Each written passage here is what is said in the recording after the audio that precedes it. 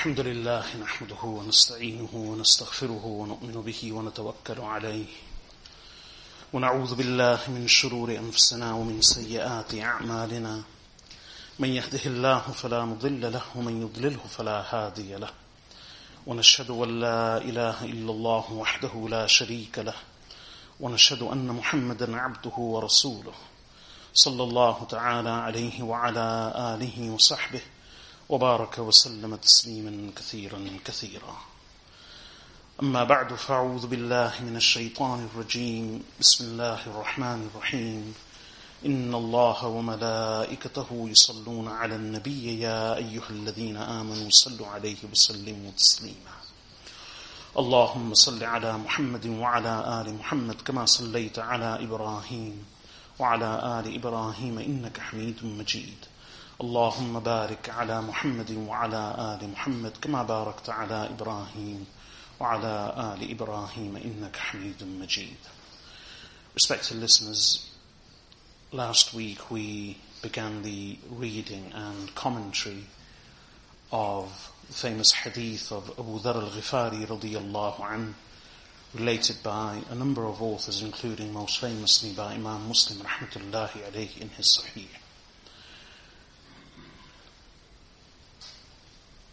I commented on the beginning part of the hadith, and inshallah today we will complete the rest.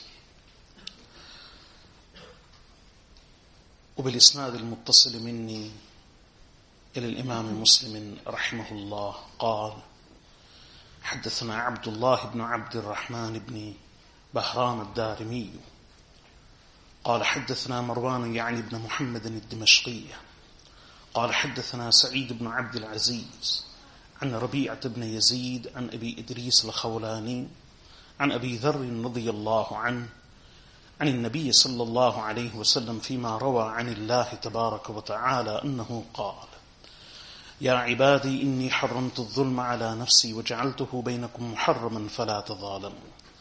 يا عبادي كلكم ضال إلا من هديته فاستهدوني أهدكم.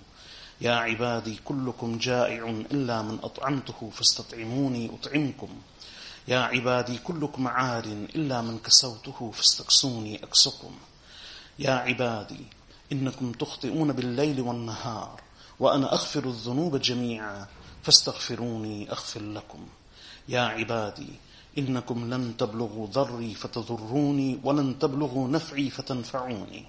يا عبادي لو أن أولكم وآخركم وإنسكم وجنكم كانوا على أتقى قلب رجل واحد منكم ما زاد ذلك في ملكي شيئا.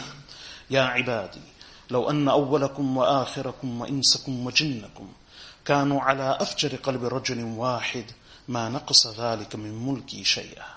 يا عبادي لو أن أولكم وآخركم وإنسكم وجنكم قاموا في سعيد واحد فسألوني فأعطيت كل إنسان مسألته ما نقص ذلك مما عندي إلا كما ينقص المخيط إذا أدخل البحر. يا عبادي إنما هي أعمالكم أحصيها لكم ثم أوفيكم إياها، فمن وجد خيرا فليحمد الله ومن وجد غير ذلك فلا يلومن إلا نفسه، أو كما قال صلى الله عليه وسلم فيما روى عن الله تبارك وتعالى. That's the Arabic of the hadith, which I relate with an uninterrupted chain from myself till Imam Muslim rahimahullah. The translation, Imam Muslim rahmatullahi relates from, he says, Abdullah ibn Abd al-Rahman ibn Bahram al-Darimi related to us, that Marwan, meaning the son of Muhammad al-Dimashqi, related to us, that Sa'id ibn Abd al-Aziz related to us, from Rabi'at ibn Yazid, from Abu Idris al-Khawlani, from Abu Dharr radiyallahu anhu, from the Prophet sallallahu alayhi wasallam, as part of what he related from Allah, blessed and exalted is he, that Allah subhanahu wa ta'ala said, O my servants, I have made injustice forbidden unto myself, and I have made it forbidden between you. Therefore do not be unjust to one another. O my servants, every one of you is misguided, except one whom I guide. Therefore seek guidance of me, and I shall guide you. O my servants, every one of you is hungry, except one I feed. Therefore seek sustenance of me, and I shall feed you. O my servants, every one of you is unclothed, except one I clothe and shelter. Therefore seek clothing and shelter from me, and I shall clothe and shelter you. O my servants, indeed you sin day and night, and I forgive all sins. Therefore seek my forgiveness, and I shall forgive you. O my servants, you will never be able to reach my harm in that you can harm me, and you will never be able to reach my benefit in that you can benefit me. O my servants, if the first and the last, the men and the jinn amongst you, were all to be as pious-hearted and as God-fearing as the most God-fearing one amongst you, then this would not increase anything in my kingdom. O my servants, if the first and the last, the men and the jinn, were to be as the most sinful-hearted amongst you, this will not reduce anything from my kingdom.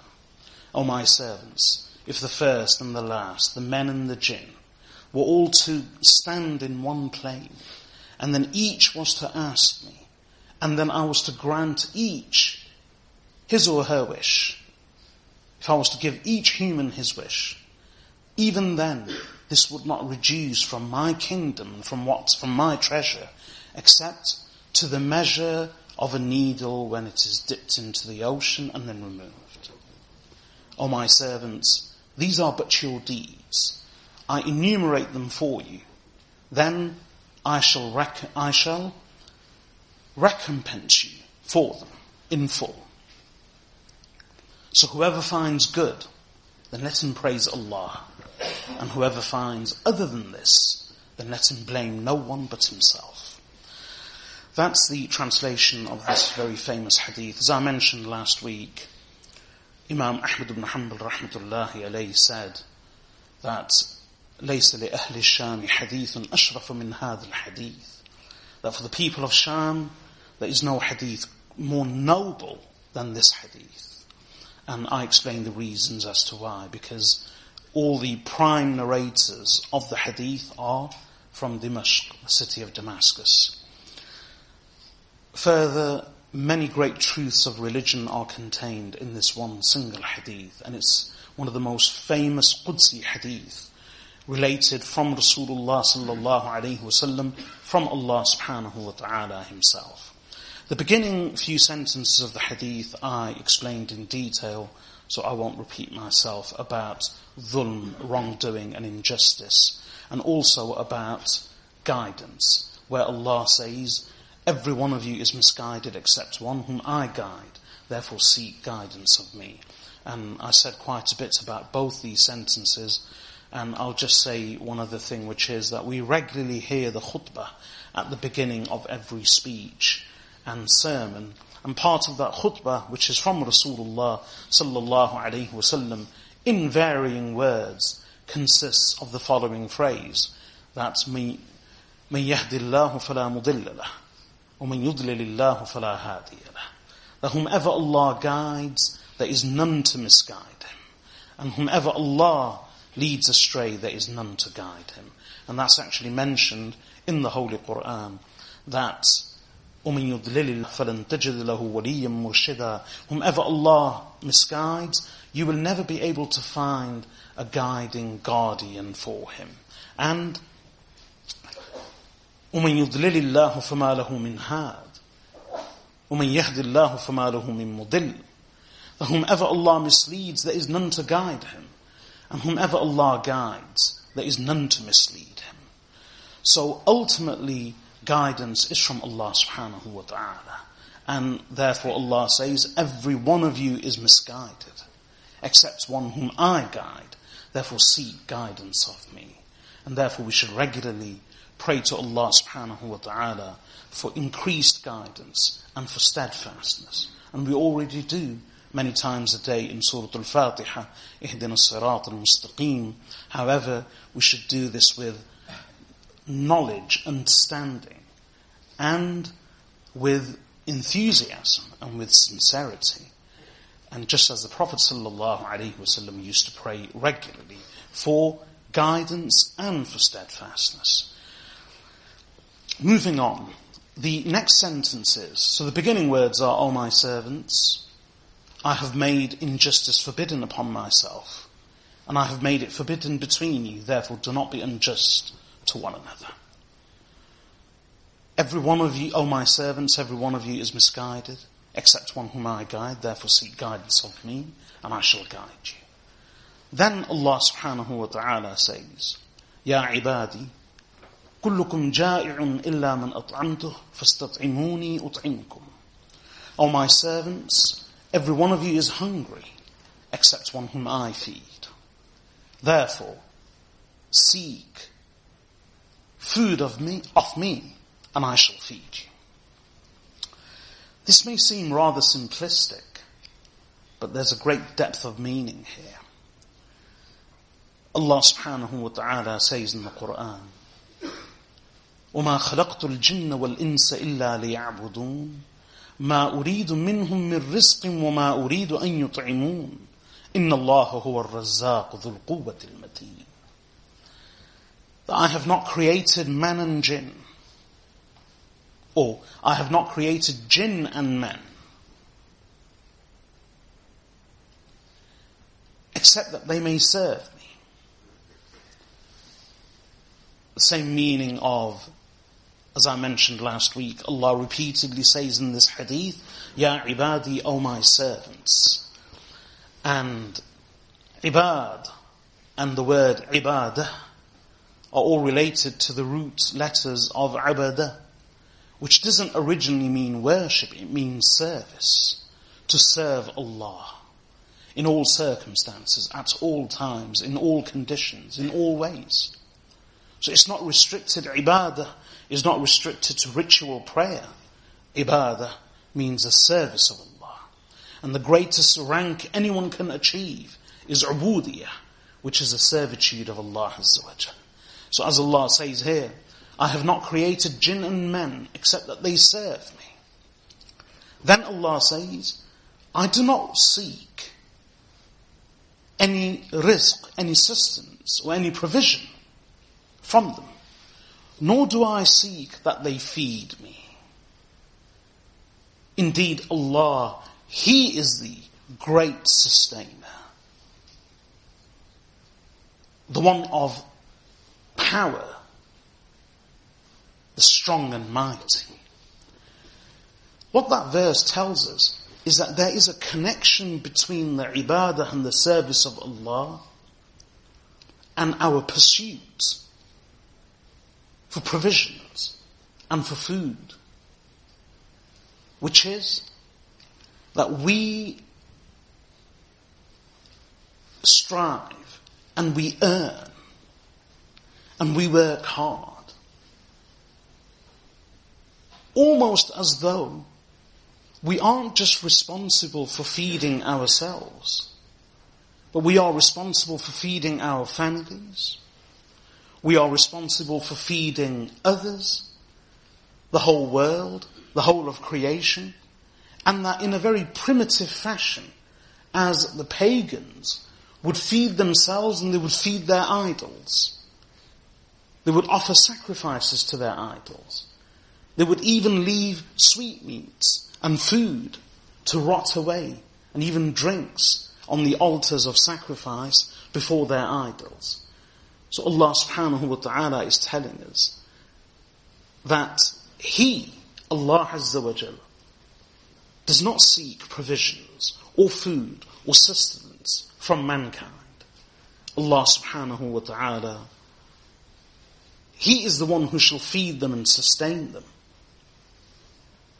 And their job is not to earn as though they have to feed the whole of creation and the Creator Himself. Rather, Allah subhanahu wa ta'ala will feed them and sustain them.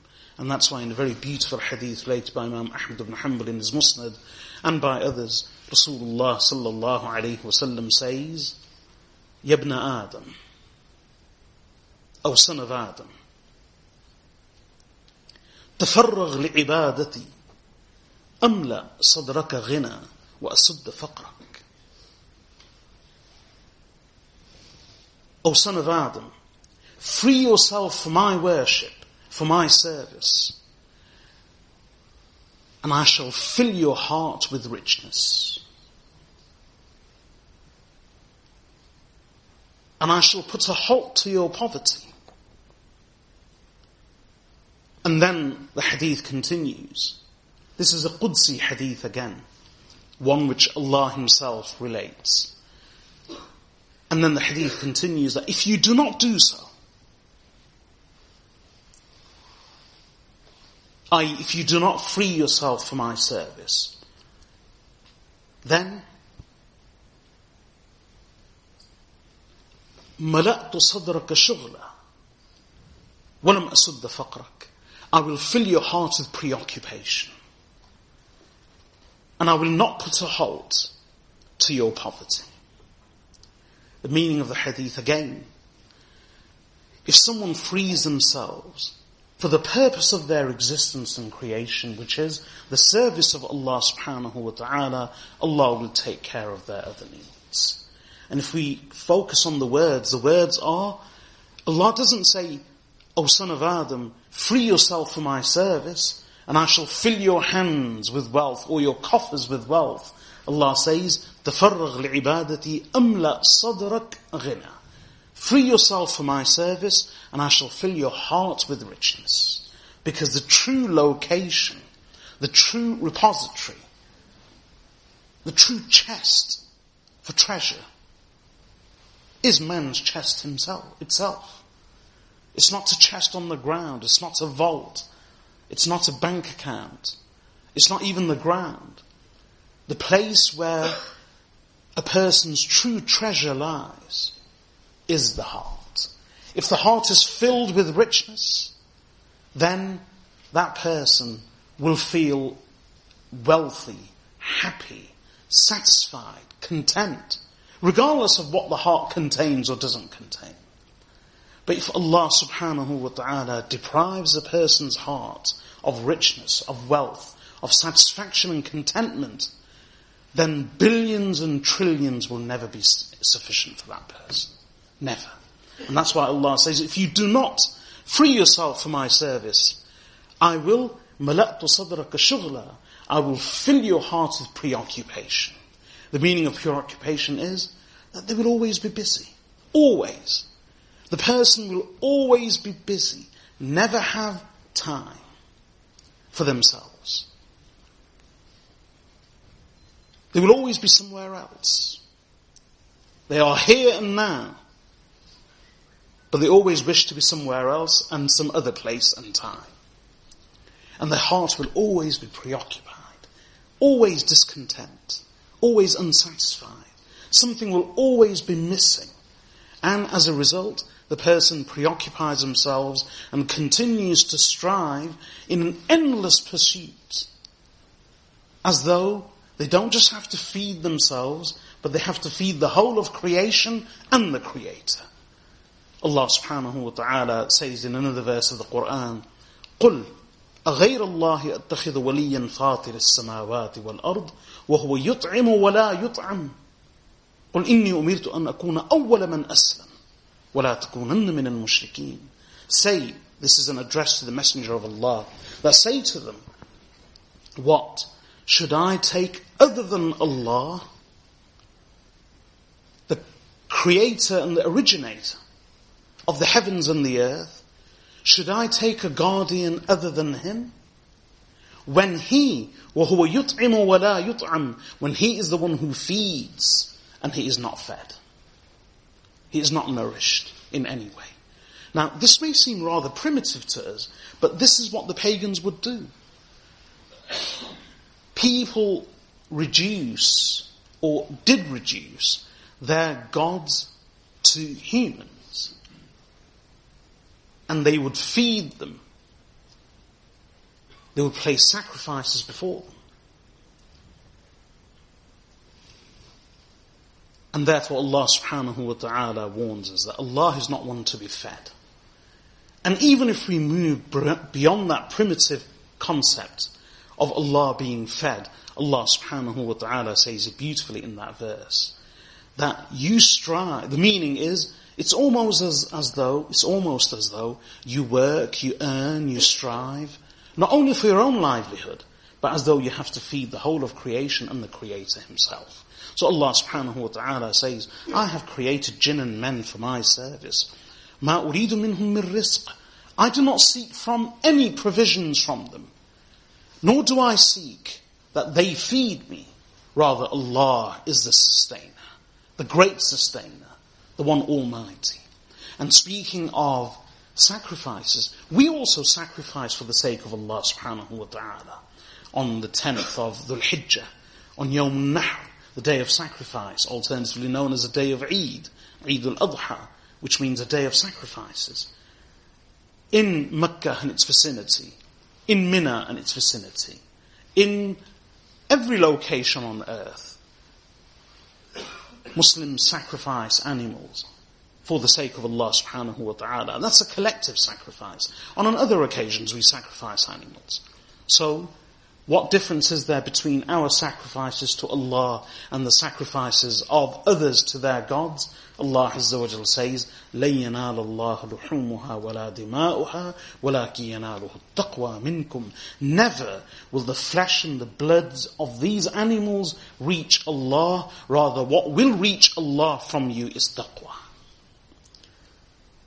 It's symbolic as far as Allah is concerned. Allah is in no need of the flesh and the blood. It's symbolic. What does reach Allah is true taqwa and God consciousness from you. So Allah subhanahu wa ta'ala says, every one of you is hungry except one whom I feed. Therefore seek sustenance from me and I shall feed you. If we had true tawakkul and reliance on Allah subhanahu wa ta'ala, Allah Azza wa Jal would sustain us and feed us. And He does. The truth is, it's more about us than it is about Allah Azza wa Jal. We are discontent because we do not rely on Allah. We lack trust in Allah. The Prophet sallallahu alaihi wasallam told al-Mu'mineen Aisha radiyallahu anha not to measure the provisions in her house. So the meaning is, for as long as she wouldn't measure the provisions in her house, Allah subhanahu wa ta'ala would continue to place barakah therein. We lack true trust and reliance in Allah. It's almost as though we cannot believe in Him, we cannot depend on Him, we have to do it for ourselves. As a result, we are never happy, we are never satisfied, we are never content. Allah subhanahu wa ta'ala is a great sustainer. Turn to Allah for everything. In fact, in one hadith, Rasulullah sallallahu alayhi wasallam says, لِيَسْأَلْ أَحَدُكُمْ رَبَّهُ حَاجَتَهُ كُلَّهَا. Let one of you ask Allah, His Lord, for every need of His. حَتَّى يَسْأَلَ شِسْعَ نَعْلِهِ. So much so, that if need be, he should even ask Allah for the strap of his sandal. So, we may not understand it very well, but if you imagine flip-flops or sandals, the straps that go across, they frequently break, snap off, or are cut. So, and it may seem something trivial, the leather strap, or even the plastic strap of a sandal or a flip-flop, it seems so trivial, a meager part of the lowliest footwear on a person. Rasulullah sallallahu alayhi wasallam says, let one of you pray to his Lord for everything, for every need, even down to the strap of his sandal. And in one narration of this hadith, Imam Tirmidhi rahmatullahi alayhi relates this hadith, and in one narration of this hadith, the wording is, although it's a mursal hadith, the wording is so much so that he should even ask for Allah subhanahu wa ta'ala. He should even ask not just for the strap of his sandals, but even salt from Allah subhanahu wa ta'ala. So seek your provisions from Allah. Pray to Allah for your provisions. Allah subhanahu wa ta'ala will provide for you. In a verse of the Quran, those who truly trust in Allah, Allah subhanahu wa ta'ala says, وَمَن يَتَّقِ اللَّهَ يَجْعَلْ لَهُ مَخْرَجًا وَيَرْزُقْهُ مِنْ حَيْثُ لَا يَحْتَسِبُ وَمَن يَتَوَكَّلْ عَلَى اللَّهِ فَهُوَ حَسْبُهُ إِنَّ اللَّهَ بَالِغُ أَمْرِهِ قَدْ جَعَلَ اللَّهُ لِكُلِّ شَيْءٍ قَدْرًا. And whoever is conscious of Allah, يَجْعَلْ لَهُ مَخْرَجًا, Allah will create an exit and a deliverance for him. وَيَرْزُقْهُ مِنْ حَيْثُ لَا يَحْتَسِبُ, and Allah will feed and sustain him in a manner and from where he cannot even imagine. وَمَنْ يَتَوَكَّلْ عَلَى اللَّهِ فَهُوَ حَسْبُهُ, and whoever relies on Allah, Allah is sufficient for him. And I have seen evidence of that in the lives of scholars and the pious. I really have. Where they are reliant on Allah Azza wa Jal, and Allah subhanahu wa ta'ala sustains them and provides for them in a manner that they or others cannot imagine.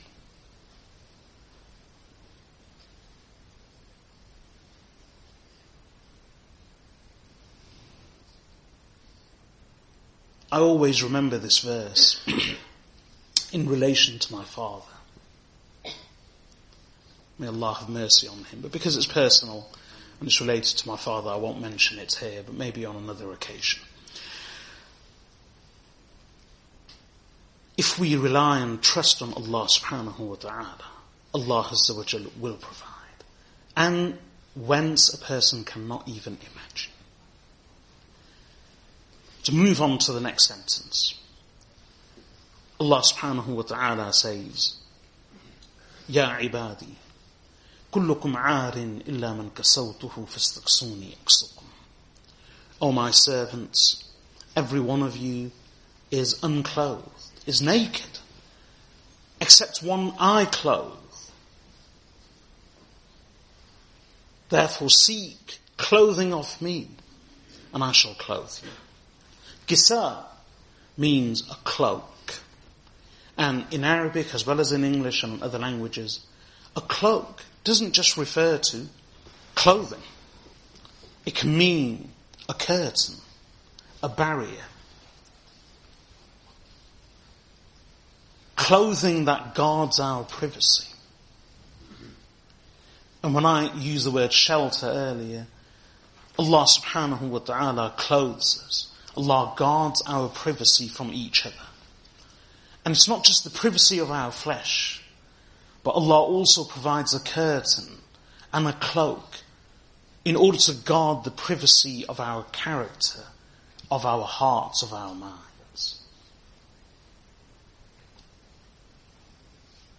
Just as this skin gives us a veneer of beauty and a facade, if we are to peel away the skin, even momentarily, if someone has suffered a cut or a gash, or if someone's skin, even a few millimeters or a centimeter, the skin comes off and we see the raw flesh beneath, it's frightening, it's distasteful, it's distressing. So just as the skin provides a veneer and a thin film and layer of beauty, which is very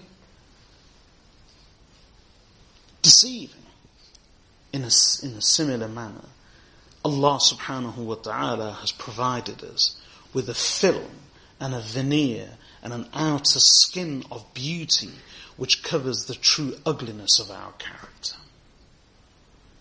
if our real being, our real inner state was to be revealed to our closest ones, our own parents, our own children, our own siblings. Nay, in fact, let me go further. A lot of the time we ourselves are in denial of our own selves. How many of us can look within and tolerate what they see?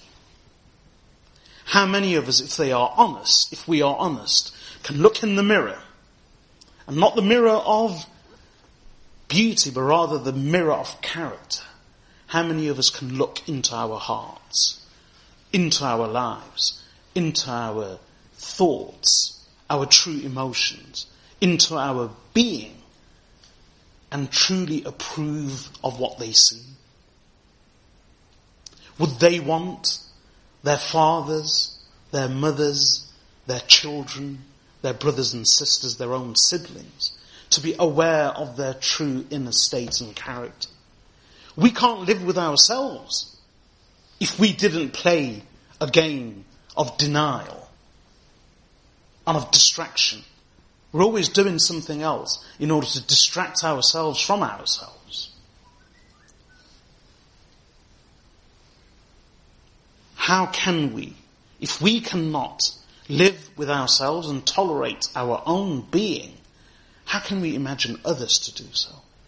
Yet Allah subhanahu wa ta'ala loves us. He loves us to such a degree that despite knowing how we are and who we are from within, He says, يَعْلَمُ خَائِنَةَ الْأَعْيُنِ وَمَا تُخْفِي الصُّدُورِ.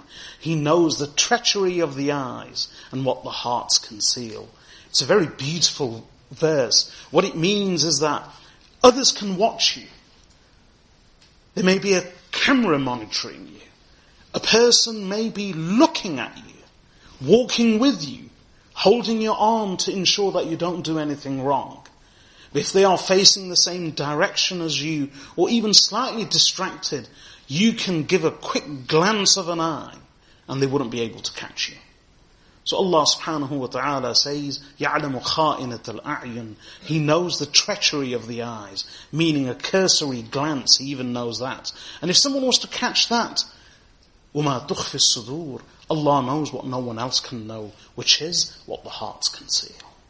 Despite knowing what the hearts conceal, despite knowing everything about a person, Allah subhanahu wa ta'ala still says, Ya ibadi, O my servants. And Allah provides that cover, that shelter, that concealment. And He encourages us to maintain that cover. So much so that if you come across anyone else's misdeeds, if you come across someone else's fault, then conceal it. Whoever conceals a fault of his fellow Muslim, Allah will conceal his faults on the Day of Judgment. On that day, يَوْمَ تُبْلَ السَّرَائِرُ, on the day when all secrets shall be revealed. Be unto others as you would like them to be to you. Do unto others as you would like them do unto you. Just as you wouldn't want anyone to reveal your faults and to expose you, then do not do the same to others. We have a guard, a shelter, a concealment, a cloak which Allah has placed over us. That allows us to live a bearable existence with each other. Imagine if we knew exactly what the other person thought and felt. Life would be impossible. Speaking about Sayyidina Ibrahim alayhi salam, if you remember, when I spoke about the Prophet Ibrahim alayhi salam, and I mentioned a few weeks ago that he did not lie, except on 3 occasions. Speaking, and go back to the commentary of the hadith in order to understand it fully, we engage in this kind of dissimulation and concealment and disguise all the time. When someone asks us a question about them, do we ever reveal our true thoughts? our true feelings. If we were to expose ourselves to one another, life would be unbearable. So Allah subhanahu wa ta'ala has created clothing and a cloak, not just to guard the privacy of our skin and our privates, but rather of the privates of the body. It's also to guard the privacy of our minds, of our hearts, of our characters, so that life is bearable. And in that we depend only on Allah subhanahu wa ta'ala. Only on Allah azza wa jal. That's why Allah subhanahu wa ta'ala says, apart from provisions, turn to me for your protection, for your clothing, for your guarding, so that you are not exposed. And how is that possible? Through repentance. If a person sincerely repents to Allah, Allah subhanahu wa ta'ala obliterates their sins. Allah obliterates them. And sometimes the evidence doesn't remain. And sometimes even if the evidence remains, Allah subhanahu wa ta'ala, through the blessing and the virtue of their sincere repentance, Allah even turns the hearts of those who are angry at them, so that even they tolerate their trespasses, if repentance is sincere. So that is one way of us seeking Allah's concealment, Allah's guarding, Allah's clothing and protection, Allah's cloak, which He casts over us. How? By doing tawbah, repenting, and seeking Allah's forgiveness. And that's why this sentence leads immediately to the next sentence, in which Allah subhanahu wa ta'ala says, Ya ibadi, innakum tukhti'una bil-layli wan-nahar, wa ana aghfiru adh-dhunuba jami'a, fastaghfiruni aghfir lakum. O my servants, indeed, you sin, or you err, day and night, and I forgive all sins. Therefore seek my forgiveness, and I shall forgive you. Istighfar, seeking Allah's forgiveness, and tawbah, repenting to Allah, is one of the greatest teachings of religion which we often neglect. Let us ask ourselves, how many times do we do istighfar a day? In fact, when was the last time we actually said astaghfirullah? Even once. And if we did say it once, when was the last time we said it 10 times? When was the last time we said it 20 times? And if someone says, I said it 20, and rare are these cases, who can say, I said it 70 times, 100 times? We learn from many hadith related by Imam Bukhari, Imam Muslim, and Imam Nasai, and so many others. The collective meaning of these hadith from a number of Sahaba radiyallahu anhum is that the Prophet sallallahu alaihi wasallam said, verily I seek Allah's forgiveness and I turn to Him in repentance more than 70 times a day. In another hadith, 100 times a day. And not just in one day, but the Sahaba radiyallahu anhum relate that often we would hear Rasulullah sallallahu alayhi wasallam seek Allah's forgiveness and use the words astaghfirullah wa atubu ilayh, that I seek Allah's forgiveness and I repent unto Him, more than 100 times in one sitting. In one sitting. And he was a messenger of Allah, whose every moment of existence was spent in the dhikr of Allah subhanahu wa ta'ala, in the remembrance of Allah. Despite that, in one single sitting, the Sahaba radiyallahu anhum would hear the Messenger sallallahu alayhi wasallam seek Allah's forgiveness and say astaghfirullah wa atubu ilayh in various ways, more than 100 times in a single sitting. And that was the Messenger sallallahu alayhi wasallam, of whom Allah subhanahu wa ta'ala said that Allah has forgiven you all your past and future sin. ليغفر الله لك ما تقدم من ذنبك وما تأخر. So that Allah may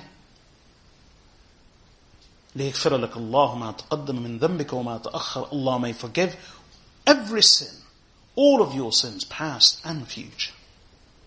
That was a messenger sallallahu alayhi wa sallam. In fact, he was so blessed. He was so blessed. And despite being blessed, he sought Allah's forgiveness regularly. He was so blessed that of him Allah subhanahu wa ta'ala says, Allah addressing him says, speaking of the pagans of Mecca, that they did so much. Why didn't they ever suffer a common punishment as some of the other opponents of the former messengers suffered? Allah subhanahu wa ta'ala says, وَمَا كَانَ اللَّهُ لِيُعَذِّبَهُمْ وَأَنْتَ فِيهِمْ. That, O Messenger of Allah, as long as you are amongst them, Allah is not one to punish them. His very presence was it warded off punishment. His very presence was a deterrent from punishment. Allah refused to punish them despite everything because of the Messenger sallallahu alaihi wasallam's presence. And then this verse leads us to something else, which is, Allah then says, وَمَا كَانَ اللَّهُ مُعَذِّبَهُمْ وَهُمْ يَسْتَغْفِرُونَ. And Allah is not one to punish them as long as they seek His forgiveness. So, it's almost as though istighfar is a substitute for the presence of Messenger sallallahu alaihi wasallam. Allah will not punish them as long as you are amongst them. And Allah will not punish them as long as they seek Allah's forgiveness. So the Messenger sallallahu alaihi wasallam was so blessed that his very presence was a form of istighfar in itself, a form of seeking Allah's forgiveness in itself, and a deterrent and a warding of punishment. And yet he would seek Allah's forgiveness, not just 70 times a day, more than 70 times a day, not just 100 times a day, but up to 100 times in a single sitting. And that was the Messenger sallallahu alaihi wasallam. How often do we seek Allah's forgiveness? Even though Allah says of us, إِنَّكُمْ تُخْطِئُونَ بِاللَّيْلِ وَالنَّهَارِ. You sin, you err, day and night. We have been taught to maintain a balance. Not to be too complacent, not to be too hopeful, but to fear Allah and to be conscious of Him. And it's a very fine line. The moment we become complacent, we genuinely treat our relationship with Allah subhanahu wa ta'ala as a joke. We almost treat istighfar and forgiveness as a joke. To the extent that we say, I'll sin and then I'll seek Allah's forgiveness. I'll sin and then I'll seek Allah's forgiveness. بَلْ يُرِيدُ الْإِنسَانُ لِيَفْجُرَ أَمَامَهُ. Nay, man intends to sin ahead of himself. Meaning, it's a verse of the Quran, man actually plans to sin. He plans to sin ahead. So we treat we can, in our complacency, reduce our relationship with Allah to a joke, our treatment of istighfar and tawbah and sins to a joke. So much so that we actually say, we'll commit the sin and then we'll seek forgiveness. It's not a mathematical equation where you do A and then you do B and B will wipe out A. It doesn't work like that. One has to be sincere. And that's why Allah subhanahu wa ta'ala says that tawbah, repentance, إنما التوبة على الله للذين يعملون السوء بجهالة ثم يتوبون من قريب فأولئك يتوب الله عليهم. Allah subhanahu wa ta'ala says, tawbah, repentance is only for those people who commit wrong in ignorance. And then they repent shortly, immediately. And the meaning of ignorance doesn't mean that they don't know at all. Sometimes a person knows that this is a sin, but succumbing to temptation in the weakness of the moment, they fall prey. And then there is immediate regret, contrition, shame, and sincere repentance. Then Allah subhanahu wa ta'ala forgives such people. But then Allah also says, forgiveness and repentance are not for those who commit sins. And we learn from other verses of the Quran, those who persist in their sins. Because their repentance, their forgiveness lacks, their istighfar, their seeking forgiveness lacks sincerity. So we have to maintain a balance. The fear of Allah subhanahu wa ta'ala. And at the same time, hope. We can't despair. We can't become too complacent. And we have to tread a fine line between the two extremes of despair and of complacency, of too much hope and too much fear. And Allah in the Quran has given us both.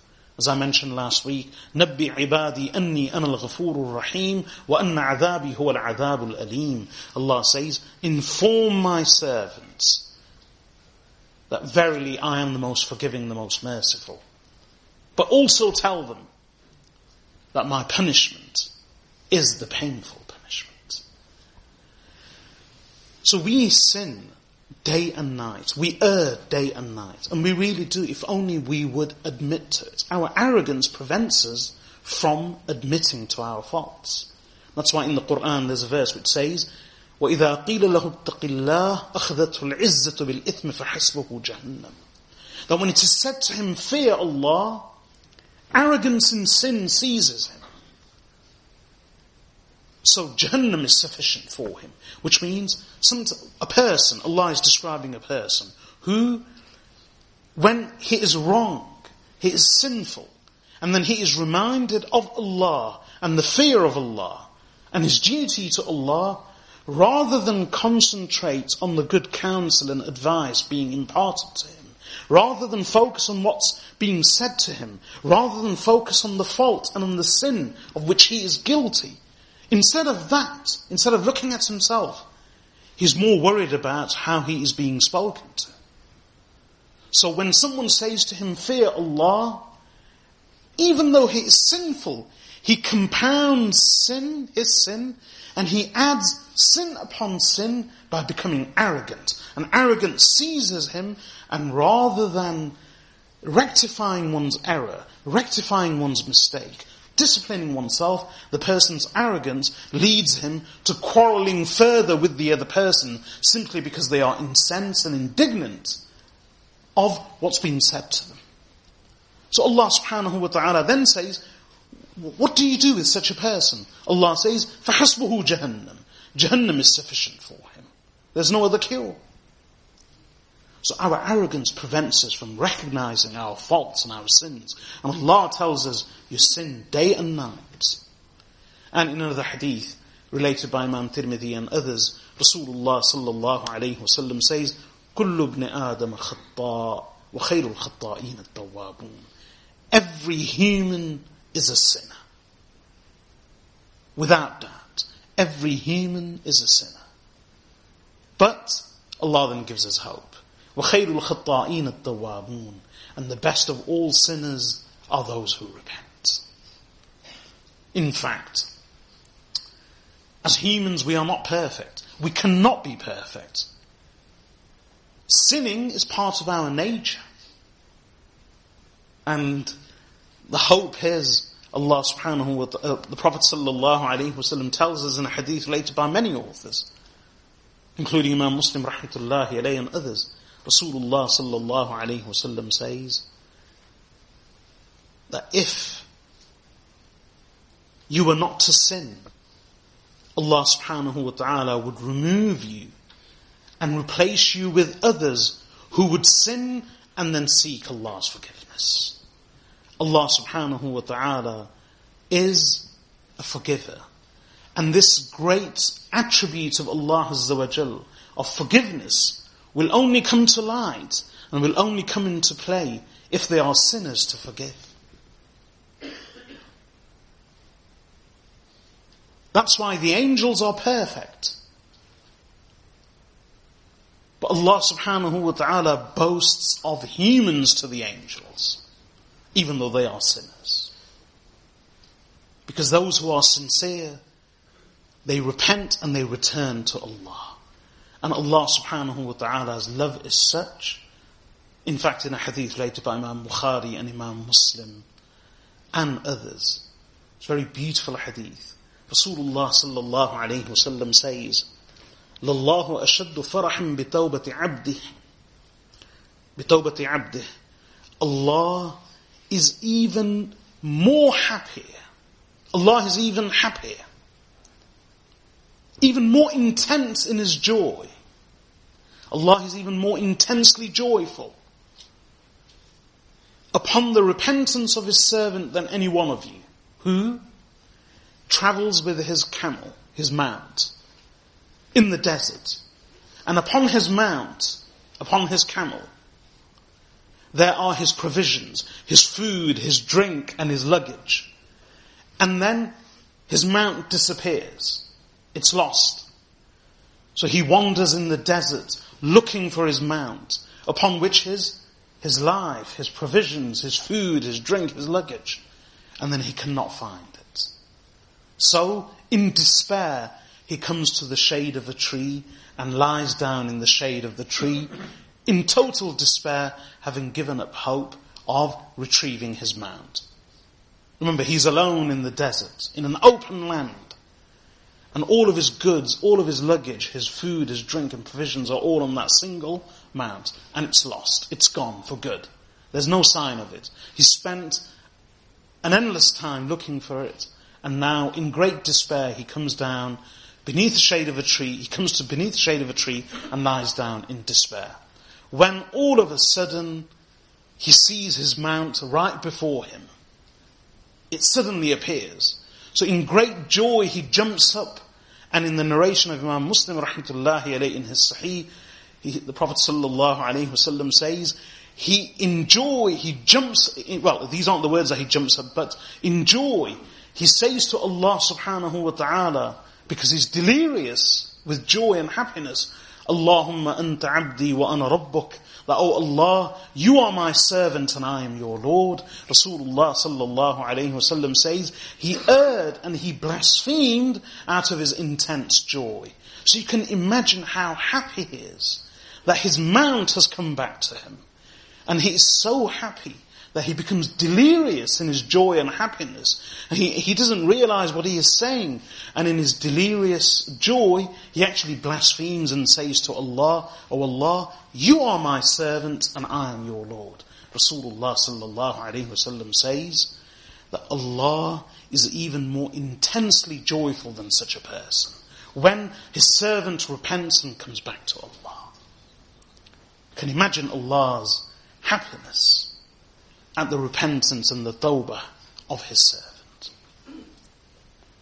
There are many ahadith. All it takes for us is to go towards Allah subhanahu wa ta'ala. Allah will respond. And every one of us can repent at any time. There are great scholars of religion in the earlier days, some of whom were drunkards, and yet today they are the narrators of hadith. There were those who were dacoits, who were brigands, who would actually rob caravans, and yet later they became the greatest of scholars. And that's not surprising at all. Look at Abu Dharr al-Ghifari radiyallahu anhu, the very person whose hadith we are narrating. Abu Dharr al-Ghifari radiyallahu anhu was a raider. That's what he would do. His whole tribe would engage in raiding. So much so that when he first met the Prophet sallallahu alaihi wasallam near the Kaaba and he introduced himself, the Prophet sallallahu alaihi wasallam said to him, who are you and where are you from? And he mentioned who he was. From which tribe? He said, from Min Bani Ghifar, from the clan of Ghifar, the tribe of Ghifar. The Prophet sallallahu alaihi wasallam placed his noble hands on his forehead. Because they were notorious for being brigands, caravan raiders. That's the life they led. Yet Allah subhanahu wa ta'ala, when someone sincerely repents to Allah, Allah accepts their repentance. Allah cleanses them, Allah purifies them. Allah changes them. As long as they remain repentant and sincere. In a very beautiful hadith related by Imam Tirmidhi and others, again it's a Qudsi hadith. These are all Qudsi hadith, meaning those hadith in which the Prophet ﷺ doesn't just use his own words, or he's not saying it just from himself. He actually says that Allah subhanahu wa ta'ala said. So the hadith which we are reading through from Muslim is a hadith Qudsi. The earlier hadith about forgiveness is Qudsi hadith. This is also a Qudsi hadith related by Imam Tirmidhi in his Sunan. Rasulullah sallallahu alayhi wasallam said that Allah subhanahu wa ta'ala says, Ya ibn Adam, innaka ma da'awtani wa rajawtani, غفرت لك على ما كان فيك ولا أبالي. يا ابن آدم لو بلغت ذنوبك عنان السماء ثم استغفرتني غفرت لك ولا أبالي. يا ابن آدم إنك لو أتيتني بقراب الأرض خطايا ثم لقيتني لا تشرك بي شيئا لأتيتك بقرابها مغفرة. Prophet sallallahu alayhi wasallam says that Allah Azza wa Jal says, again this is a Qudsi hadith, O son of Adam, O man, indeed, as long as you pray to me, supplicate to me. Praying here doesn't mean salah and worship. Mean innaka ma da'awtani. As long as you supplicate to me, as long as you ask of me, wa rajawtani, and as long as you have hope in me, I will forgive you your sins despite what you have in you. And I will not care. So, O son of Adam, as long as you pray to me, i.e. supplicate to me, and have hope in me, I will forgive you for your sins regardless of what's in you, and I will not care. O son of Adam, if your sins reach the canopy of the heavens, reach the canopy of the sky, then you seek my forgiveness, you do istighfar, I will forgive you and I will not care. O son of Adam, if you were to come to me, indeed if you were to come to me, with the world full of sins, then you met me in such a state that you do not ascribe any partner or associate any partner with me, then I will come to you and meet you with the world full of forgiveness. So Allah subhanahu wa ta'ala will forgive. Initially Allah Azza wa Jal said, إِنَّ اللَّهَ لَا يَغْفِرُ أَن يُشْرَكَ بِهِ وَيَغْفِرُ مَا دُونَ ذَلِكَ لِمَن يَشَاءُ. Indeed, Allah does not forgive that anyone associates partners with Him. And apart from associating partners with Allah, Allah forgives all of the sins for whom He wishes. But then, that verse was actually superseded and surpassed by another verse of the Qur'an, in which Allah Azza wa Jal says, قُلْ يَا عِبَادِيَ الَّذِينَ أَسْرَفُوا عَلَىٰ أَنفُسِهِمْ لَا تَقْنَطُوا مِنْ رَحْمَةِ اللَّهِ إِنَّ اللَّهَ يَغْفِرُ الذُّنُوبَ جَمِيعًا إِنَّهُ هُوَ الْغَفُورُ الرَّحِيمُ. Say, O my servants who have transgressed against themselves, do not despair of the mercy of Allah. Verily Allah forgives all sins. Indeed, He is most forgiving, most merciful. So Allah forgives everything. As long as a person turns to Allah, as long as a person is sincere, sincerity in turning to Allah, in repentance, in seeking Allah's forgiveness, Allah subhanahu wa ta'ala accepts a person. Allah is delighted, gleeful, joyful, and overjoyed when His servant returns to Him. And in fact, in a very beautiful hadith about turning to Allah subhanahu wa ta'ala, how Allah responds to us. If we move towards Allah just a bit, Allah subhanahu wa ta'ala will move towards us much more. in a hadith again related by Imam Bukhari, Imam Muslim, and many others. It's a Qudsi hadith again. Allah subhanahu wa ta'ala says, أَنَا عِنْدَ ظَنِّ عَبْدِي بِي وَأَنَا مَعَهُ إِذَا ذَكَرَنِي فَإِنْ ذَكَرَنِي فِي نَفْسِهِ ذَكَرْتُهُ فِي نَفْسِي وَإِنْ ذَكَرَنِي فِي مَلَإٍ ذَكَرْتُهُ فِي مَلَإٍ خَيْرٍ مِّنْهُ وَإِنْ تَقَرَّبَ إِلَيَّ بِشِبْرٍ تَقَرَّبْتُ إِلَيْهِ ذِرَاعًا وَإِنْ تَقَرَّبَ إِلَيَّ ذِرَاعًا تَقَرَّبْتُ إِلَيْهِ بَاعًا وَإِنْ أَتَانِي يَمْشِي أَتَيْتُهُ هَرْوَلَةً. Prophet sallallahu alayhi wasallam says that Allah says, أَنَا عِنْدَ ظَنِّ عَبْدِي بِي, I am with my servant as he thinks of me. Meaning, if he has hope in me sincerely, then I shall give him hope. If he despairs of my mercy, then he will have despair. That's just my explanation. Otherwise, the wording of the hadith is, I am with my servant as he thinks of me.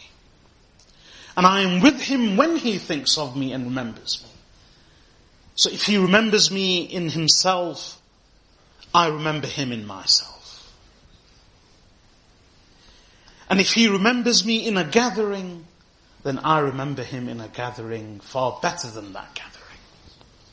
And if he comes closer to me by a span, I come closer to him by an arm's length, 4 arms length, a cubit. Dhira'.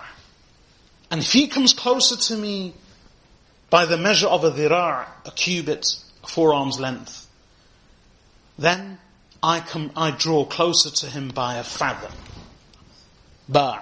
In Arabic, ba' doesn't mean a full arm's length. It actually means 2 arms length. So, if he comes closer to me by a span, I come closer to him by a 4 arms length, a cubit. And if he comes closer to me by a cubit, I come closer to him by a fathom, meaning 2 arms length, spread out. And the ending of the hadith is, وَإِنْ أَتَانِي يَمْشِي أَتَيْتُهُ هَرْوَلَةً. If he comes to me walking, I go to him running. And this is a hadith of Bukhari and Muslim. So the Prophet sallallahu alaihi wasallam has said so much to give us hope. As long as we seek Allah's forgiveness, as long as we turn to Him. And that's why Allah says, O my servants, indeed you sin day and night, and I forgive all sins, therefore seek my forgiveness, and I shall forgive you. That's how we can gain and retain Allah's cloak of protection, which He speaks of earlier, that every one of you is naked, except one whom I clothe. So it's not just the clothing of the body, it's also the clothing of our character. And how do we gain and retain that clothing of character? By seeking Allah's forgiveness repeatedly and turning to Him in repentance. Then Allah subhanahu wa ta'ala says, Ya ibadi, O my servants, innakum lan tablughu darri fatadurruni wa lan tablughu naf'i fatanfa'uni. O my servants, indeed you will never reach my harm that you can harm me, and you will never reach my benefit in that you can benefit me. Which simply means that you are helpless, I am all-powerful. You are in need of me, and I am dependent. Quite simply, Allah Azza wa Jal says in the Quran, Ya ayyuhan nasu antumul fuqara'u ila Allah, wallahu huwal ghaniyyul hamid. In yasha' yudhibkum wa ya'ti bi khalqin jadid, wa ma dhalika 'ala Allah bi'aziz. Allah says, O mankind, you are poor and in need of Allah. And Allah, He is independent and full of praise. If He wishes, Allah will remove you and bring another creation in your place. And this is not at all difficult for Allah. So Allah subhanahu wa ta'ala is not in need of His creation in any way. Everything in religion, everything about us, is for us. Our worship is for us. Allah's service is for us. Halal and haram is for our benefit. Religion is for our benefit. the laws, the prescriptions and the proscriptions, the prohibitions of religion are for us, for our benefit. Sacrifices to Allah are for our benefit. Worship, service to Allah is all for our benefit. Nothing that we do benefits Allah in the least, nor can it harm Him. So if the whole earth, if the whole world was to believe, this would make no difference to Allah. If the whole world was to disbelieve, it would make no difference to Allah. That's what Musa alayhi salam said to his people. In takfuru antum man fil ardi jami'a. That, O people, if you and all of the people of the world were to disbelieve, then verily Allah is independent, full of praise. It doesn't make a difference to Allah. And again, this is in relation to the worship of people. This is in relation to people worshipping idols. And it's not just about idols. Ultimately, what is an idol? Anything which a person erects as an equal to Allah or as a rival to Allah. In Arabic, you may have come across this word, especially for those who are studying Arabic. Nid, dhid, andad, addad. ومن الناس من يتخذ من دون الله أندادا يحبونهم كحب الله والذين آمنوا أشد حبا لله. There are those amongst the people who take equals to Allah besides Allah. They love them as they should love Allah. But those who believe, they are more intense in their love for Allah than these people's love for their idols and the equals that they have erected to Allah subhanahu wa ta'ala. Nid, plural andad, means equal. Did means rival, plural addad. So whether we erect and we create equals to Allah or rivals to Allah, they don't necessarily have to be carved images of gods or statues and stones. Allah subhanahu wa ta'ala mentions, أَفَرَأَيْتَ مَنِ اتَّخَذَ إِلَهَهُ هَوَى. Have you seen one who has made his soul his God, his desire his God? So Allah says, have you seen one who has made his desire, his nafs, his soul, his lower self, his ego, his God? So, when it comes to associating partners with Allah and creating equals or rivals, then they don't have to be graven images, stones, statues, idols and false gods. We can make a false god of anything. As Allah mentions in that verse, those who take equals besides Allah, they love them as they should love Allah. It could be even a person. It could be a human being. It could be a group of human beings. It could be an idea. It could be a concept, an ideology. It could be a fashion or a passion.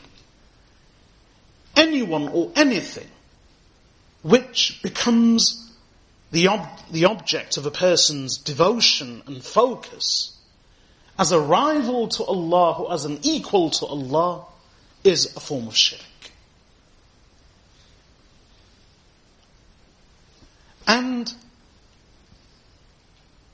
sometimes we may not love these things, but we believe in them, we trust in them. And in fact, we think that they can harm us, they can benefit us.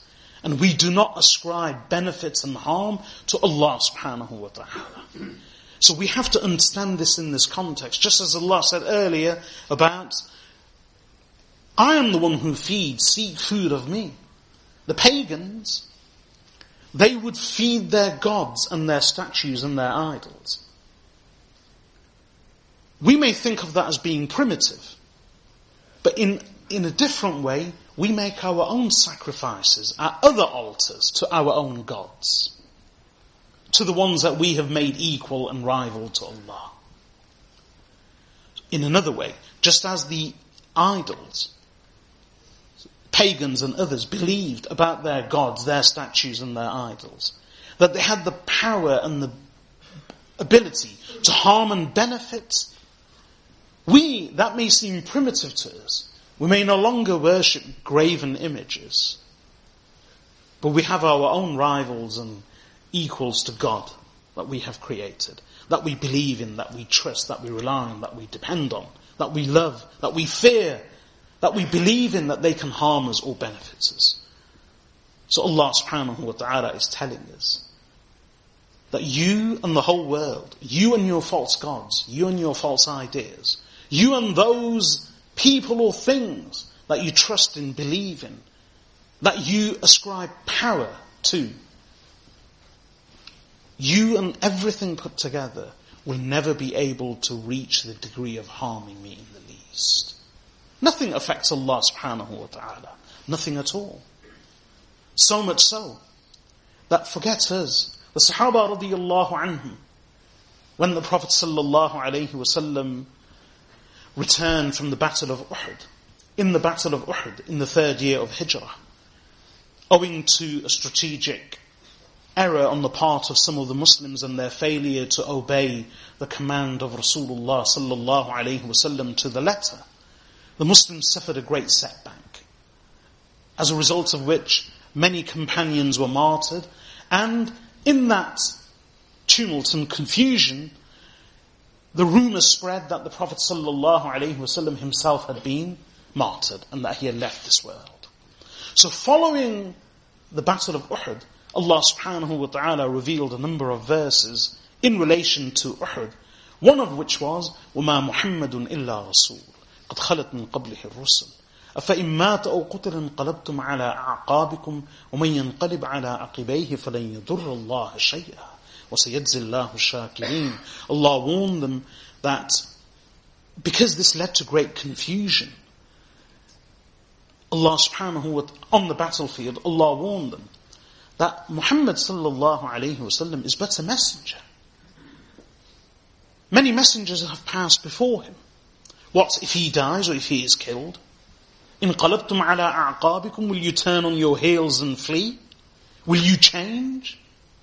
Because what had happened momentarily, when some of the Sahaba radiyallahu anhum heard this, that the Prophet sallallahu alayhi wasallam had passed away, this shook them. Some of them even gave up hope and sat down. It shook them.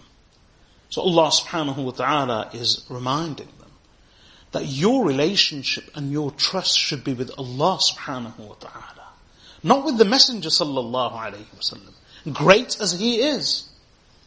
Remember, he is but a messenger. Just as other messengers have passed before him, he will pass too.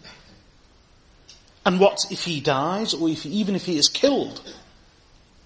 Will your faith come to an end? Will you be so shaken that you lose your faith and trust in Allah? No. And even if you did, Allah warns them. Whoever turns on his heels and flees, فَلَنْ يَضُرَّ اللَّهَ شَيْئًا, he does not harm Allah in the least. In fact, in other verses of the Quran, we learn that if everyone was, general meaning is, if everyone was to disbelieve, this would not affect Allah in the least. Not at all. All harm and all good come from Allah Azza wa Jal. And nothing else, no one else can truly harm or benefit anyone without the will and the permission of Allah subhanahu wa ta'ala. No one. Even gods, even idols, even other powers that we believe in. Allah subhanahu wa ta'ala says to the Prophet sallallahu alayhi wa sallam in the Quran, وَلَئِن سَأَلْتَهُمْ مَنْ خَلَقَ السَّمَاوَاتِ وَالْأَرْضَ لَيَقُولُنَّ اللَّهِ قُلْ أَفَرَأَيْتُمْ مَا تَدْعُونَ مِن دُونِ اللَّهِ إِنْ أَرَادَنِيَ اللَّهُ بِضُرٍّ هَلْ هُنَّ كَاشِفَاتُ ضُرِّهِ أَوْ أَرَادَنِي بِرَحْمَةٍ هَلْ هُنَّ مُمْسِكَاتُ رَحْمَتِهِ قُلْ حَسْبِيَ اللَّهُ عَلَيْهِ يَتَوَكَّلُ الْمُتَوَكِّلُونَ. Allah says, and if you were to ask them, O Messenger of Allah, who created the heavens and the earth, they will surely say Allah. Say then, tell me, this these that you call out to, all that you call out to besides Allah, if Allah was to wish harm for me, can all of them remove the harm that Allah wishes for me? Or if Allah was to wish good for me, can all of them withhold and prevent the good that Allah wishes for me? Nay. Then Allah says, قُلْ حَسْبِيَ اللَّهِ, say, Allah is sufficient for me. عَلَيْهِ يَتَوَكَّلُ الْمُتَوَكِّلُونَ, upon Allah do rely those who are reliant. All good, all harm come from Allah subhanahu wa ta'ala. In another verse of the Quran, مَا يَفْتَحِ اللَّهُ لِلنَّاسِ مِنْ رَحْمَةٍ فَلَا مُمْسِكَ لَهَا وَمَا يُمْسِكْ فَلَا مُرْسِلَ لَهُ مِنْ بَعْدِهِ وَهُوَ الْعَزِيزُ الْحَكِيمُ. Any good, any mercy that Allah releases and opens up for mankind, there is none to withhold it or prevent it. And whatever Allah withholds, there is none to release it after Him. Verily He is Almighty, All-Wise. And there are many such verses throughout the Quran which speak about the ultimate power of good and harm lying with Allah subhanahu wa ta'ala and with no one else. In fact, not even with the Messenger sallallahu alayhi wa sallam. Allah subhanahu wa ta'ala says to him, قُلْ لَا أَمْلِكُ لِنَفْسِي نَفْعًا وَلَا ضَرًّا إِلَّا مَا شَاءَ اللَّهُ وَلَوْ كُنْتُ أَعْلَمُ الْغَيْبَ لَاسْتَكْثَرْتُ مِنَ الْخَيْرِ وَمَا مَسَّنِيَ السُّوءُ إِنْ أَنَا إِلَّا نَذِيرٌ وَبَشِيرٌ لِقَوْمٍ يُؤْمِنُونَ. Say, O Messenger of Allah, tell them, I do not possess any benefit or any harm for myself. And that's the Messenger of Allah. Say to them, I do not possess any power of benefit or harm to myself, for myself. إِلَّا مَا شَاءَ اللَّهُ, except what Allah wishes. And وَلَوْ كُنْتُ أَعْلَمُ الْغَيْبِ, and had I knowledge of the unseen, had I known the unseen, and if I do know the unseen, لَاسْتَكْثَرْتُ مِنَ الْخَيْرِ, I would amass great good for myself. وَمَا مَسَّنِيَ السُّوءُ, and no evil, no harm would ever befall me. But that's not the case. The reality is, إِنْ أَنَا إِلَّا نَذِيرٌ وَبَشِيرٌ لِقَوْمٍ يُؤْمِنُونَ. I am but a warner and a carrier of glad tidings for a people who believe. Even the Messenger sallallahu alayhi wasallam ultimately had no power of good or harm, even for himself, except what Allah wished. In a hadith related by Imam Tirmidhi rahmatullahi alayhi in his Sunan, Rasulullah sallallahu alayhi wasallam says, Abdullah ibn Abbas radiyallahu anhuma relates this hadith. He says that I was riding pillion with the Prophet sallallahu alayhi wasallam.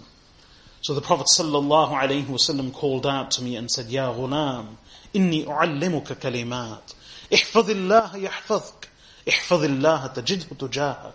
إذا سألت فاسأل الله وإذا استعنت فاستعن بالله واعلم أن الأمة لو اجتمعت على أن ينفعوك بشيء لم ينفعوك إلا بشيء قد كتبه الله لك ولو اجتمعوا على أن يضروك بشيء لم يضروك بشيء إلا قد كتبه الله عليك رفعت الأقلام وجفت الصحف. The Prophet sallallahu alayhi wasallam said, O child, O lad, he's speaking to Abdullah ibn Abbas radiyallahu anhuma, his cousin brother. He was very young. He said, Oh lad, young lad, I'm going to teach you a few words. And they were, Ihfadillah yahfadh. Keep Allah and Allah shall keep you. Keep Allah and you shall find Allah before you. When you ask, only ask of Allah. When you seek assistance, only seek the aid and assistance of Allah. And then this is a sentence that really is relevant to our current discussion. Then the Prophet sallallahu alaihi wasallam said to him, and know that if the whole nation was to come together to benefit you in anything, with anything, they will never be able to benefit you in that thing unless Allah has already decreed it for you.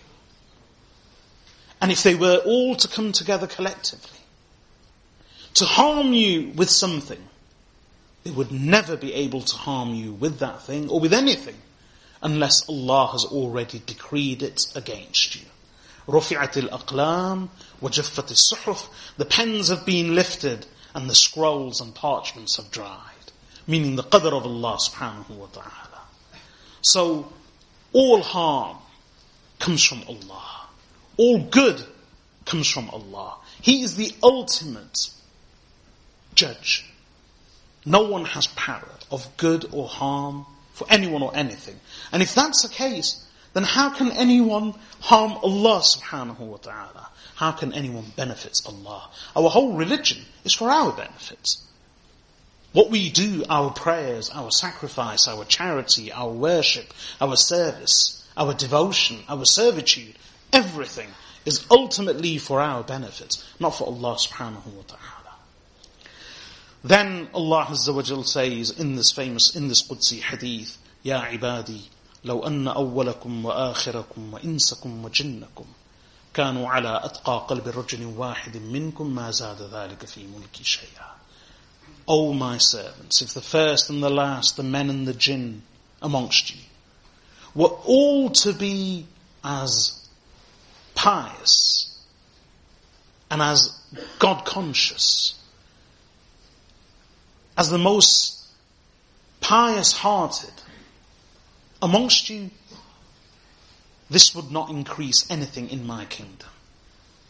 If the whole world was full of saints, if every man was a saint, if every human being was a saint, every man and woman was a saint, this would not increase anything in Allah's kingdom.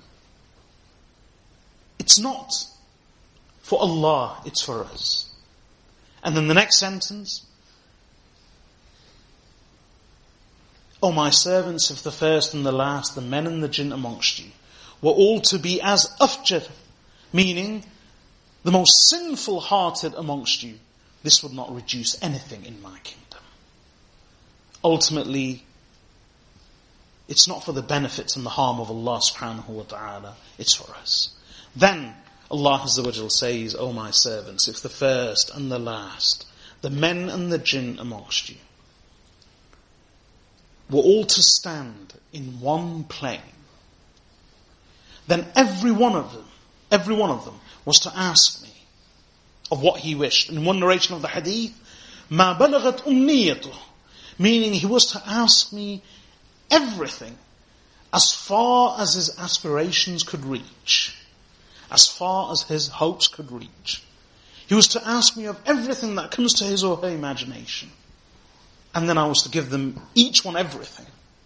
فَأَعْطَيْتُ كُلَّ إِنسَانٍ مَسْأَلَةً. I was to give everyone their desire. This would not reduce my treasure and that which is by me, except to the extent of a needle which is dipped into the ocean and then removed. Now, an interesting thing here is that when you dip a needle into the ocean and you remove it, there's a minimal amount that comes out. One, because it's a very smooth surface. Water rolls off, ultimately. And because of its minimal surface area, very little water will collect and gather and remain anyway. But still something comes out. So the ulama explain that the meaning of these words in the hadith is simply an approximation. It's to give us an idea, it's to help us understand. Otherwise, if Allah was to give everyone all of their desires, whatever they wished and prayed for, this would ultimately reduce nothing from the treasure of Allah subhanahu wa ta'ala. Allah says, مَا عِنْدَكُمْ يَنْفَدْ وَمَا عِنْدَ اللَّهِ بَاقٍ. That which is with you will perish, and that which is with Allah is everlasting. And in the hadith later by Imam Bukhari and others, Prophet sallallahu alaihi wasallam says, Allah's hands are full. Allah's hand is full. He spends as He wishes. He spends freely, gives freely, day and night. Have you not seen how much Allah has spent from the moment He created the heavens and the earth? Well, all of that, the Prophet ﷺ says, has not reduced anything which is by Allah. So the creation of the heavens and the universe and universes, their main tenets, all of that from the moment of creation till now has never reduced anything from the treasure of Allah subhanahu wa ta'ala. Why would the fulfillment of our prayers reduce anything? Nothing. It's just an approximation to help us understand. What this shows again is that Allah has the ability to give. If only we turn to Allah in prayer. Allah is not short of anything. Then Allah subhanahu wa ta'ala says, Ya ibadi, O my servants, innama hiya a'malukum. These are but your deeds. Uhsiha lakum. I enumerate them for you. I record and register them for you. Thumma uwaffikum iyaha. Then I will pay you their recompense. I will requite you for these deeds in full. فَمَنْ وَجَدَ خَيْرًا فَلْيَحْمِدِ اللَّهِ. So whoever finds good, let him praise Allah. And whoever finds other than this, let him blame no one but himself. Meaning, ultimately this life on earth, your existence, is a test.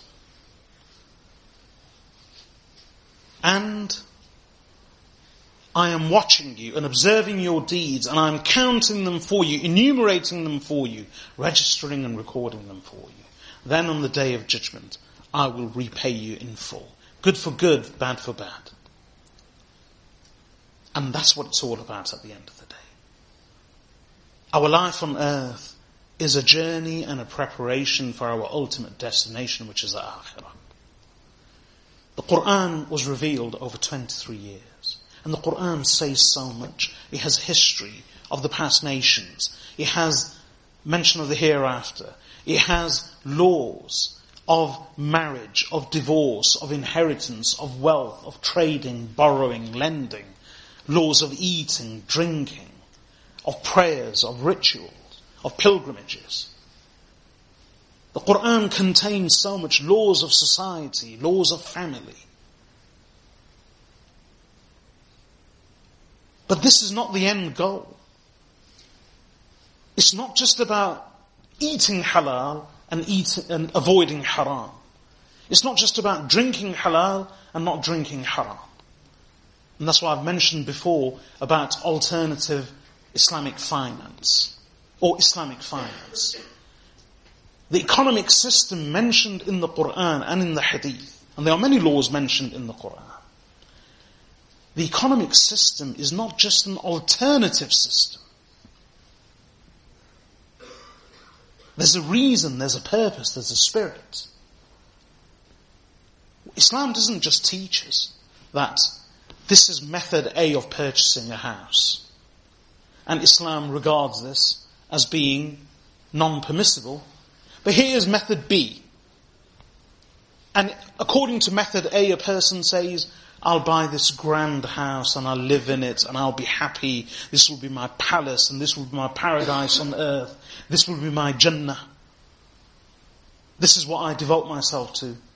But unfortunately, method A is not permissible. So we have an alternative Islamic financing method, which is method B. So I'll still buy my house, which will be my Jannah on earth, my paradise on earth. This was my goal, my aspiration. This is the end of my ambition. And I will enjoy myself. But I'll just acquire it through method B. Islam doesn't teach us that Islamic finance, the avoidance of riba, the economic teachings of Rasulullah sallallahu alaihi wasallam and those of the Qur'an are simply an alternative method. Islam doesn't teach us that. What Islam teaches us is that it's an alternative mechanism. But more importantly than the mechanism, there's a whole belief system. There's a whole spirit. And part of that spirit is that ultimately these laws of halal and haram, of alternatives, because Islam provides many alternatives. You can purchase something in a haram way, Islam tells you to purchase it in a permissible way. You can have a relationship in a haram way. Islam provides an alternative, a halal relationship, of a halal marriage. Islam provides you with an alternative to eating haram food.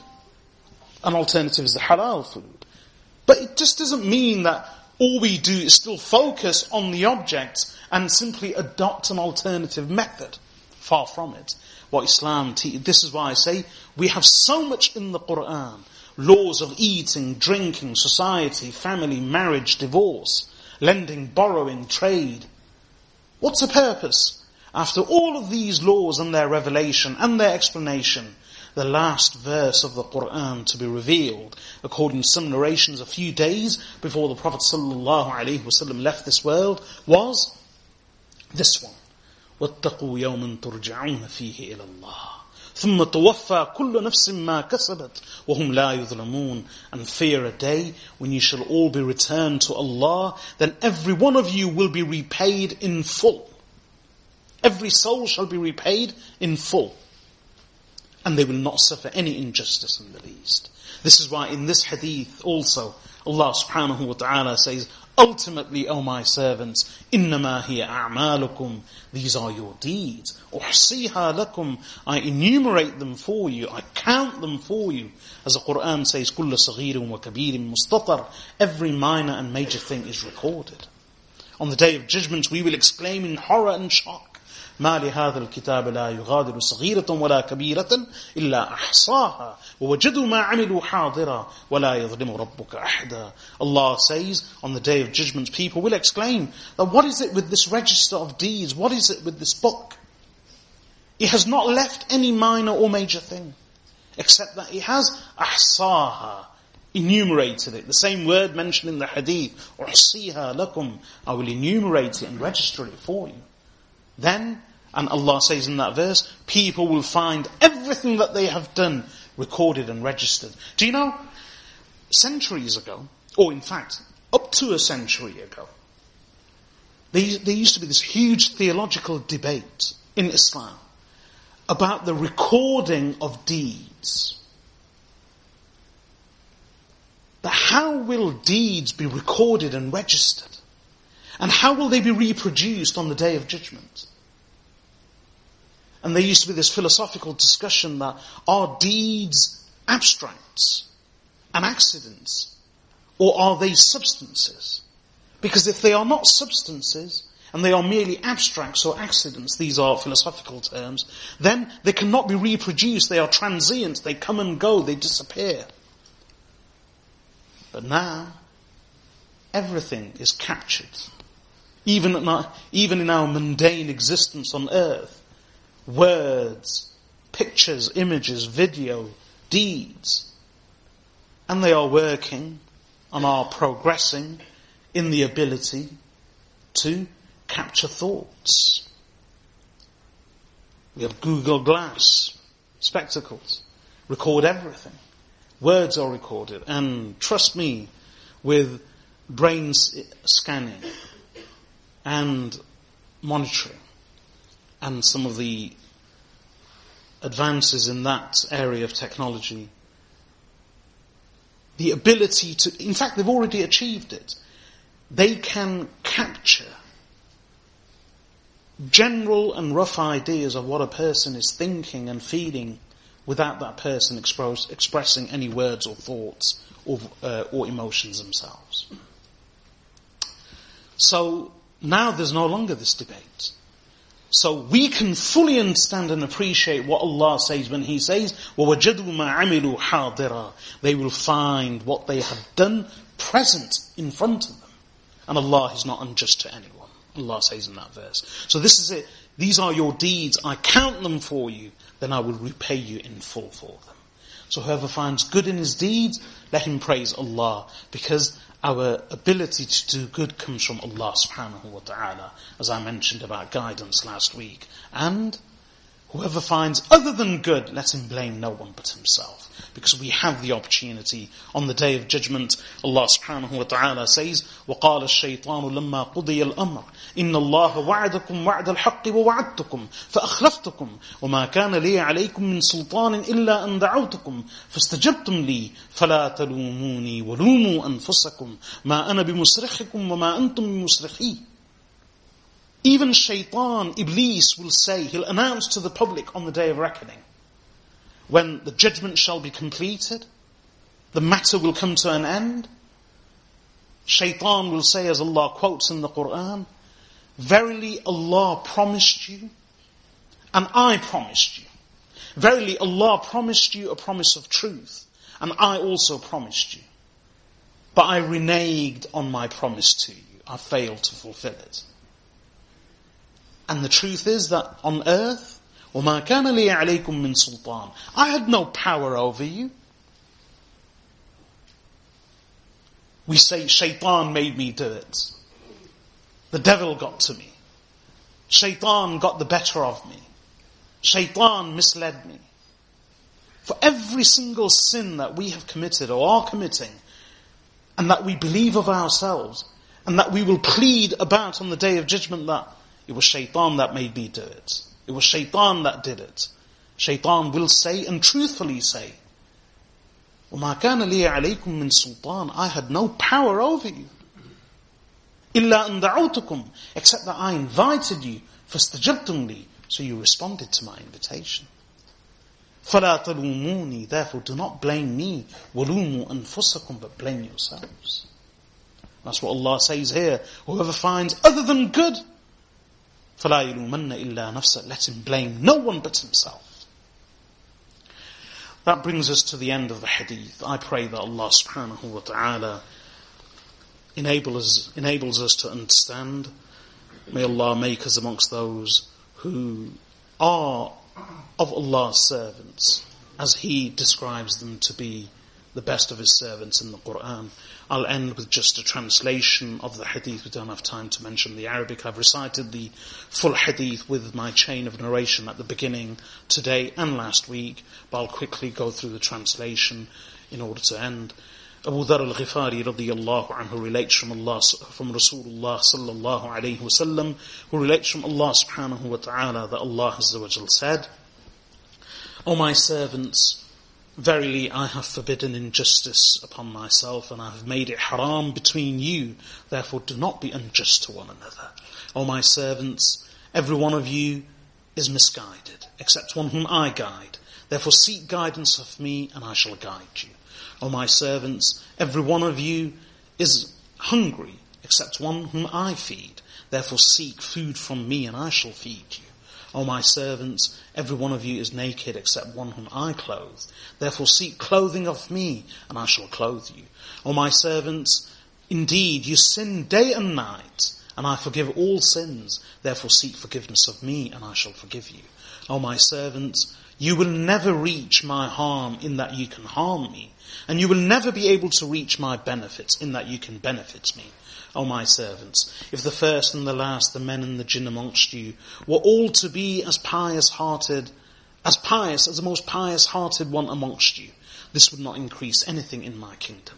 O my servants, if the first and the last, the men and the jinn amongst you, were all to be as sinful as the most sinful-hearted amongst you, this would not reduce anything in my kingdom. O my servants, if the first and the last, the men and the jinn, were all to gather in one plain, and then they were all to ask me, and then I was to grant each their wish, this would not reduce anything from what is by me, except to the measure of a needle when it is dipped into the ocean and then removed. O my servants, these are but your deeds. I am enumerating them for you. So whoever and then I will repay you in full for them. So whoever finds good, i.e. in his deeds, then let him praise Allah. And whoever finds other than this, then let him blame no one but himself. May Allah Azza wa Jal enable us to understand. Wa sallallahu wa sallam ala abdihi wa rasulih nabiyyina Muhammad wa ala alihi wa sahbihi ajma'een. Subhanakallahumma wa bihamdika nashhadu an la ilaha illa ant nastaghfiruka wa natubu ilayk. This lecture was delivered by Sheikh Abu Yusuf Riyadul Haq and has been brought to you by Al Kawthar Productions. For additional lectures and products, please visit www.akstore.com.